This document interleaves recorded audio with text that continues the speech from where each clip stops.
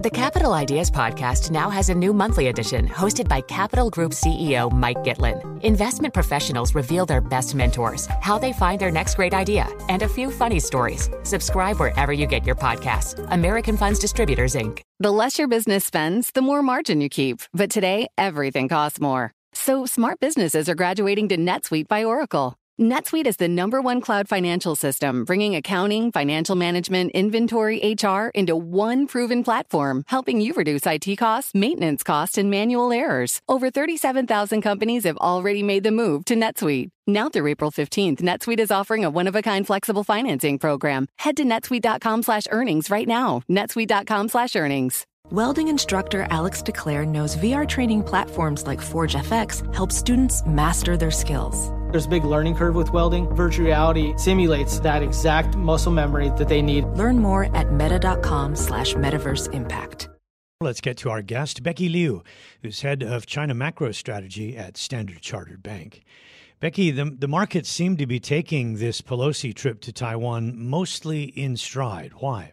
From the market's perspective, market would still price it as an event that might not be triggering major military conflicts. And but from the medium to long-term perspective, we feel that the rising geopolitical tension in the Taiwan Strait will be something influencing both the China and Taiwan local markets, including the currencies as well as the interest rate environment. But at this stage, I think markets' expectation is that China's reaction will mostly confine with some signaling actions instead of something really hurting their economy. And therefore, at this stage, we feel the market reaction has so far been still relatively mild, but we just need to be concerned about the medium to long-term implications.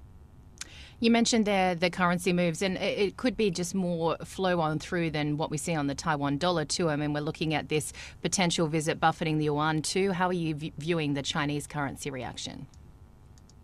Well, at this stage, if we just look at the CNY's reaction, it has been still relatively modest.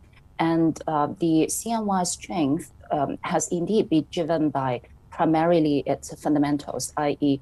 the very strong current account surplus, which has just hit a record high in the first quarter of this year, or the trade balance, which is an all-time high in the first half of this year, or rising 59%. From the same period of last year. So from the market's perspective, it's still primarily reflecting the underlying cross-border flows that's supporting the CNY. But on the other hand, we also need to recognize that in the second half of this year, from a expectations perspective, a market could become less concerned about the yuan as well. We are talking about a economic divergence in the second half of this year, with China growth likely rebounding, while many other economies might be moderating. And we are already seeing signs for a turning around of the capital outflows. And we are also talking about likely continued strong trade surplus, partly because of the zero COVID policy that has been curbing China's outflows. So Becky, yours is a slightly optimistic view then for China, at least in the second half. What about some of the other countries from which we've seen weakening PMIs and weakening data? Are you expecting, for instance, in Europe and the United States to see recovery in the second half?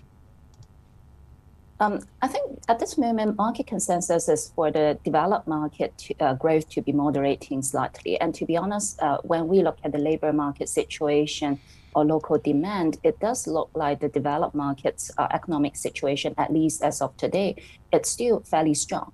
So on the contrary, if you look at China, we are talking about a bottoming out because the second quarter GDP was so low at only 0.4%. And domestic demand was very, very weak. For example, if you look at catering, tourism, it's down more than 20% from a year ago. And in the last 2 years, on average, they're down by some 25% from the pre-COVID level. So we are talking about a recovery from a very, very low level, but the direction appeared to be changing. Led by infrastructure investments. And we saw, of course, that manufacturing data not great yesterday in terms of the PMI, and still a lot of concerns about the property sector too, home sales extending that plunge, and China Evergrande failing to unveil that long-promised restructuring framework. How much of a concern are all these headwinds and the COVID zero policy for China's growth? We are still expecting a growth recovery in the second half, but we also acknowledge that this round of the growth recovery will likely to be slower than the second half of 2020 due to two reasons. One is the long-lasting COVID impact as resurgence become more and more frequent. And second is, as you correctly pointed out, the real estate sector, which will still likely to see more pressure ahead. However, we are also seeing some of the bright spots in the PMI's overall weak data. For example, the construction PMI has been rising and the current level is quite close to 60, indicating a pretty quick expansion of infrastructure investment activities. At the same time, we are also seeing some signs that the top authorities are moving closer to a bolder step in terms of stepping up their support to the real estate sector. Indeed. So we saw that from the Politburo meeting. Sorry, Becky, we saw that from the Politburo meeting, but the market seems to be interpreting this as too weak. They don't believe that enough help is getting out there. I mean, the policymakers asked the banks to help support the developers, the troubled developers, and they certainly want to see a lot of the incomplete projects get completed. But it doesn't seem to impress the market because, July was a very, very tough month for risk assets in China. Indeed. So market has been disappointed for too long. And to be honest, a lot of the earlier rollbacks of the previous tightening did not really tackle the real issue. Why we are getting slightly less concerned at this stage is that we feel that the authorities are finally tackling the right issues, which are strengthening the refinancing abilities across the Chinese developers, as well as to shore up investors' confidence. So following the mortgage boycott event, we have already seen a number of those projects restarting construction, and we are seeing more intensified support across various local governments in order to ensure that the refinancing ability of key developers remain okay. So we are expecting the real estate sector to remain weak, but we are likely to be very close to a turning point. Becky, I wanted to talk to you about your point on the revival of Hong Kong's dim sum bond market and what that's showing you. The revival of the Hong Kong dim sum bond market reflects two issues in our view. The first one is there's indeed some progress in the renminbi internationalization after the war. And second, it reflects a reversing interest rate situation between onshore and offshore. So following the start of the southbound bond connect late last year, the onshore investors, including onshore banks and other financial institutions, become a lot easier to directly tap and invest in the offshore bond market, including the entire dim sum bond market.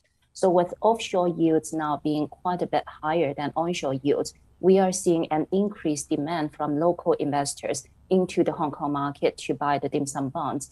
So these spans across all the top tier high quality names, including, for example, short-dated government bonds, short-dated PBOC bills, short-dated CDs issued by major Chinese banks, and so on. So this is more of a reflection of a more connected capital market between the mainland and Hong Kong. Okay. What about Hong Kong's future as a financial hub in Asia? Does the government need to make some wholesale changes to the quarantine policy? I think Hong Kong is indeed planning to make some change to its quarantine policy, and we are of the view that Hong Kong will likely to further relax this policy in the foreseeable future. But as for Hong Kong's stance as an international financial center, we are also seeing some further progress, partly also reflecting a more connected capital market between the mainland and Hong Kong. All right, Becky, thank you so much. Becky Liu is head of China macro strategy at Standard Chartered Bank, and this is Bloomberg. Hi, everyone. I'm Paul Anka. And I'm Skip Bronson. And what happens when two old friends take their decades of experience in the business and entertainment worlds and sit down with our buddies? You get Our Way, a brand new show from iHeart Podcast where we chop it up with our pals about everything under the sun. This is our podcast, and we're going to do it our way. Listen to Our Way on the iHeartRadio app, Apple Podcasts, or wherever you get your podcasts.